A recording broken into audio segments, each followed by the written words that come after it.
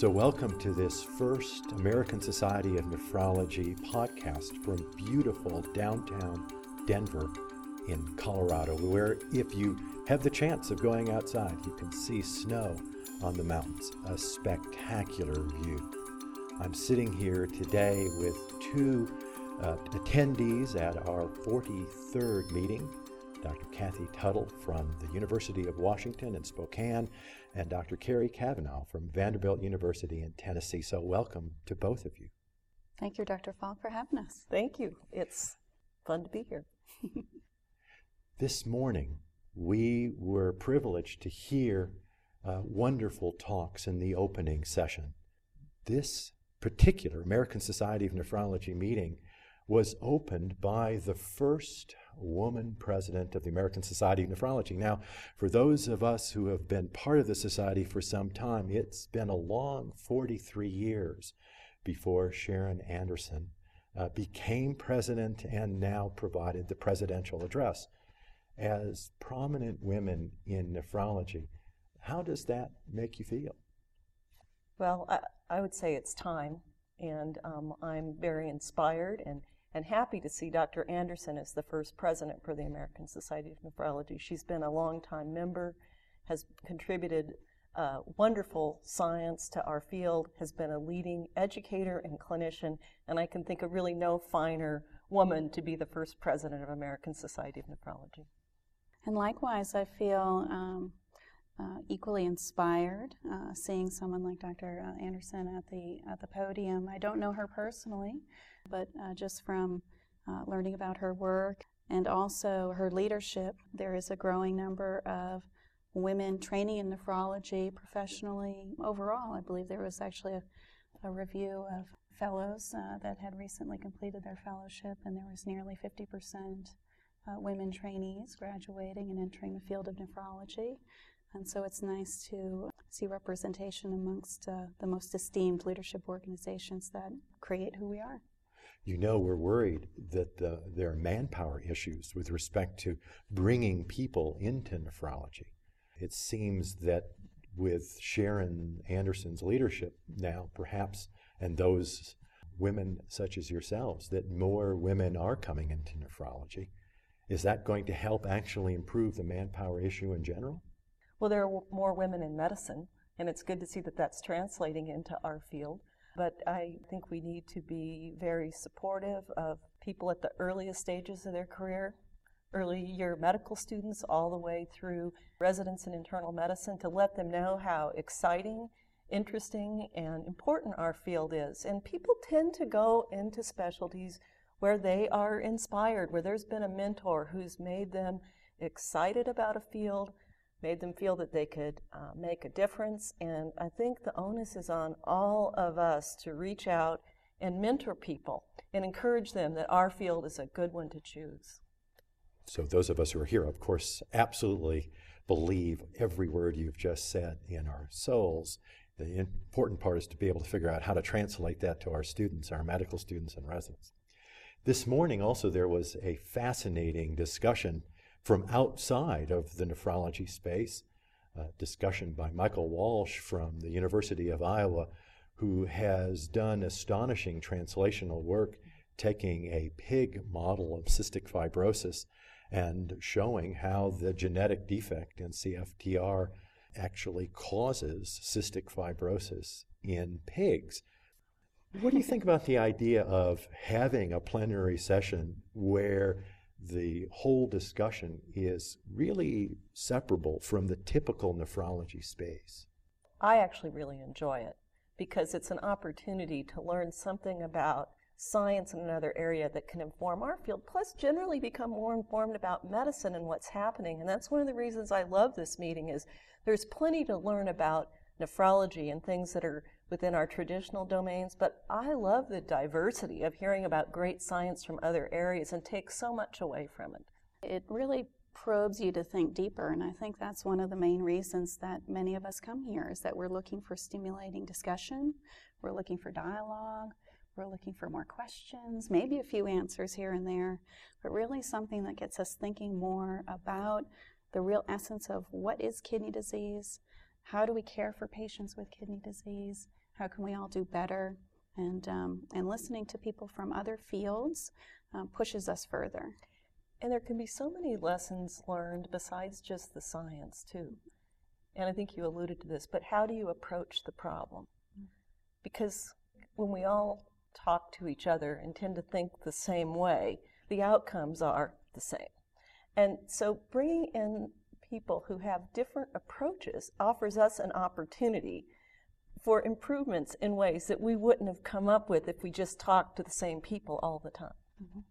What I also thought was interesting from that discussion was there are so many mouse models of disease and so many examples where a particular gene has been knocked out only to find that in the mouse, there was no consequence of that knockout. Interestingly, even though there's no murine disease in the CFTR knockout, when a different animal model was used, all of a sudden now you get a model in the pig that looks astonishingly similar to that found in the human. Another lesson learned, I think, from Michael Walsh's beautiful discussion, humorously presented with pig questions along the way for those of us who know very little about the porcine community. What other sessions did you go to today, Kerri, that were of interest to you? The primary interesting session this morning that I attended was the active debate about two hot issues in kidney patients. And the first debate was about vitamin D therapy in patients with either chronic kidney disease or end-stage renal disease. And the question about whether nutritional vitamin D or 25-hydroxyvitamin D is better either on its own or in combination with compared to active vitamin D or 1,25-dihydroxyvitamin D therapies. And the entire room was a packed house. This was obviously an issue that was important to many attendees at this conference. And it started off by actually asking people about their own practice patterns, about when they identify metabolic disturbances in their patients, primarily hyperparathyroidism, what their approach is. And interestingly, the majority of participants utilize active vitamin D therapies, as that has really been the traditional approach and promoted in most of our guidelines up to this time as we're learning more about these. And Dr. Thadhani presented then a very eloquent discussion about nutritional vitamin D, starting all the way at really fundamental basic science descriptions all the way through therapeutic clinical trial evidence that's available to date, as well as some introductory comments about prospective trials that are ongoing. And this was then followed by Dr. Melamed, who talked about active vitamin D, and humorously she started off her commentary by stating that Dr. Thadhani had her convinced. So now it was her work to try and convince the audience about active vitamin D. And she then went on and described, again, also equally eloquently about the evidence in numerous, both observational but also small clinical trials that are available about active vitamin D therapy and its effects on proteinuria, as well as mortality and bone mineral disorders in general, followed by a rebuttal and a dialogue between the two. And I think the bottom line is they conceded that more evidence is needed, that maybe both therapies have a role, and that more work needs to be done, and hopefully it'll help us answer and guide the treatment for our patients down the road. Did anybody change their practice pattern after that debate? Excellent question, because then they queried the audience again, and nearly 70% said they were not going to change their practice pattern based on the information presented today. So a lot more work needs to be done one way or the other. Maybe more questions than answers, but spirited information regardless. Now, Dr. Tuttle, you went to another vitamin discussion, not a vitamin D discussion, but a B vitamin discussion. Do you want to tell us about niacin? Well, yes. In fact, these were posters that were presented today on the role of niacin as a phosphorus-lowering agent, and recognition that higher levels of serum phosphorus are predictive of cardiovascular events and vascular calcification, even in people without advanced chronic kidney disease, early stage CKD or normal kidney function. And niacin is a very attractive agent, one, because it's been around for over 40 years, and we have a pretty good idea about safety. It's cheap and lowers the phosphorus about 0.3 to 0.5 milligram per deciliter, which is what we would want in these populations who have relatively normal phosphorus levels, but within the high normal range where we don't want an extreme lowering of phosphorus. And Dr. Andy Boston has a poster on patients with metabolic syndrome, and tomorrow we'll actually present an oral presentation in diabetic patients where secondary analyses of trials using niacin have shown the robust phosphorus lowering in the range of 0.3 to 0.5 milligram per deciliter. And I think this is a very intriguing approach to potentially intervening on phosphorus and looking at whether it will really improve the bottom line, as whether it improves clinical endpoints in patients not only with CKD but maybe even in the general population. Both of these discussions raise the question of perhaps using drugs that are less expensive than those that we're currently using. Interestingly enough, Barry Straub, who is the Chief Medical Officer of CMS, provided really interesting information and an update of where CMS may be going with respect to accountable care organizations, a huge potential change in how healthcare is distributed in the relatively near future. We're talking about January of 2012. If the current track continues, that would require all of us to do very different things with respect to the care of our patients, to try to decrease cost, to try to be accountable for all of their care, and how, of course, accountable care organizations will fit into bundling of a number of factors, including oral medications in the more distant future, all will be issues that we'll have to face with respect to the efficacy of these agents and then their overall cost. Well, and I think safety is another important issue in terms of, if you will, being accountable. And the nice thing about some of these agents is because we have a pretty good idea of what the side effects and toxicities are and how to administer them and monitor them, which is not so for novel therapies, which are important in their own right. But these, I think the first concern always has to be safety. And these are drugs where I think that's another big issue, is that we have a pretty good understanding of the safety. You also went to a discussion about phosphate. The other poster that was related to this issue was actually in dialysis patients who had inadequately controlled phosphate, adding niacin to traditional phosphate binders. In dialysis patients, it is actually a more robust phosphorus lowering agent, lowered at about 1.5 milligram per deciliter and raised HDL 20%.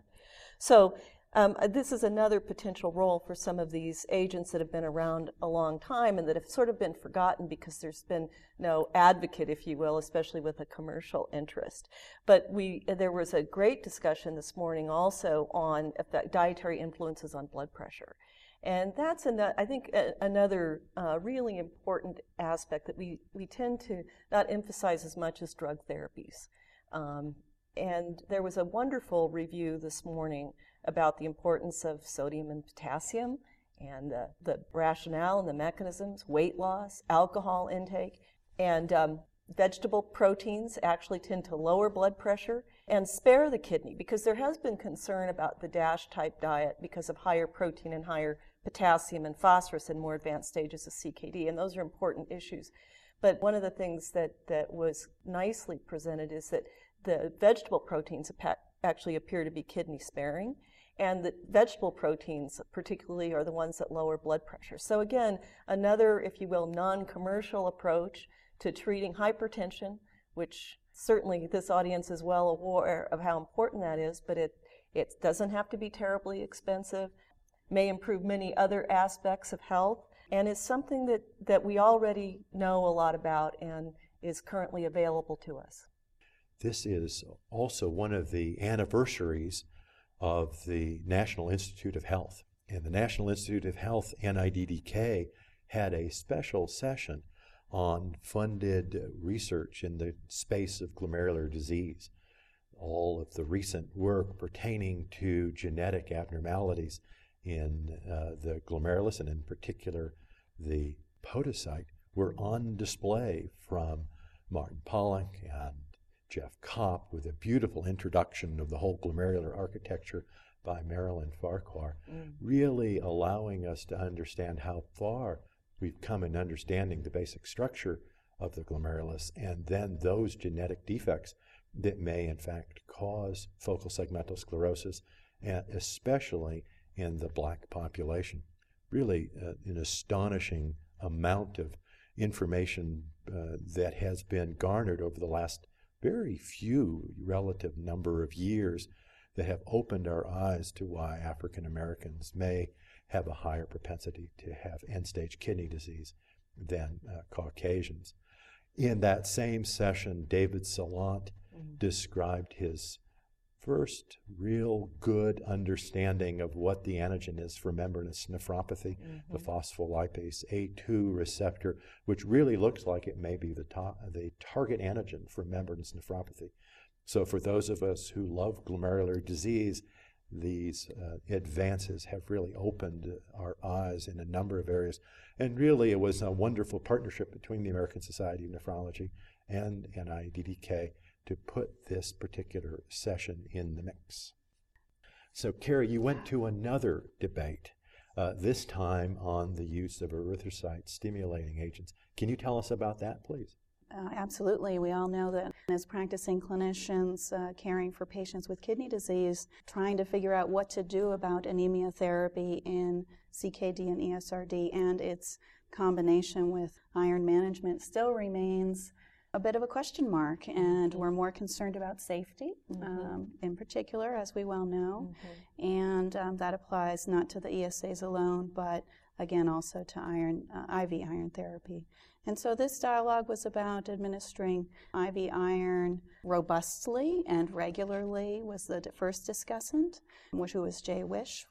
He presented a variety of different data, including the DRIVE study, illustrating that it appears that administration of IV iron may permit giving less ESA therapies, particularly in advanced kidney disease overall, and so that may improve costs as well as improve safety measures. However, most of the studies were otherwise small, and this was rapidly pointed out by the second discussant, who was Dr. Vazari from Irvine, University of California, Irvine. He had an extensive dialogue about the mechanistic background for potential safety and adverse consequences of both ESA therapy and IV iron therapy, and I think left us all scratching our heads about whether or not indeed it is safe to administer these therapies. How would you specifically translate the vitamin D debate that you heard to your patients next week?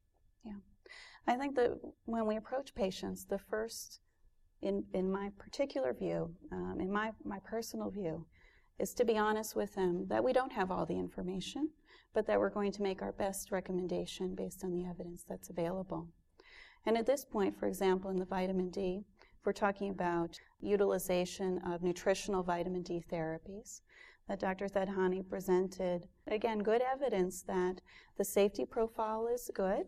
There's good evidence for minimal risks, and that by receiving therapy, you may improve bone status, you might improve risk of infection rate, and I'd probably quantify for patients in clear language terminology. So rather than deliver them specifics about the relative risk being 1.48, we would say that the risk is small to moderate compared to patients who may not elect to receive that therapy, who are like them, who have deficiency of the same degree that they have. Imagine yourselves when you first came as a brand new trainee to the American Society of Nephrology. Huge meeting, hustle, bustle. You couldn't figure out, for all intensive purposes, where the convention center was. You walked in and there are lights and sounds and a huge, beautiful place here in Denver. Help me understand what your first ASN meetings were like, and then help us understand the advice you would give to a new trainee who's never been here before, how best to navigate the system. I'm substantially older and went to the first meetings. My first meetings were all in Washington, D.C., when the meetings were held in the Sheraton and the Shoreham. A wonderful period of time, quite frankly, because you got to see almost everybody, and the meeting was confined. Here we are in an auditorium space, the Wells Fargo Auditorium, which is mammoth. What was your first ASN experience like, Kerri? My first ASN experience was in Toronto, and it was, like you said, a very large venue that was separated between two conference centers. So for a first-time trainee who was not even yet a nephrology fellow, but an internal medicine resident, I was truly taken aback by the amount of information and the diversity of information that was delivered at that meeting. And I must say I'm still taken aback to this day about the scope that's covered in these meetings. I think at that time you feel like you want to take it all in, and there feels to be a pressure to kind of see it all. Although you do gravitate, I think, at that stage to the clinical focused sessions, and so that the ASN gives you a track and identifies for you the content tracks was very helpful for me as a trainee, because I think that's what I used as my guide at that time. So Kathy, what was your first ASN? Well, I'm of a generation that I went to the Sheraton in Shoreham too, about 25 years ago for my first meeting.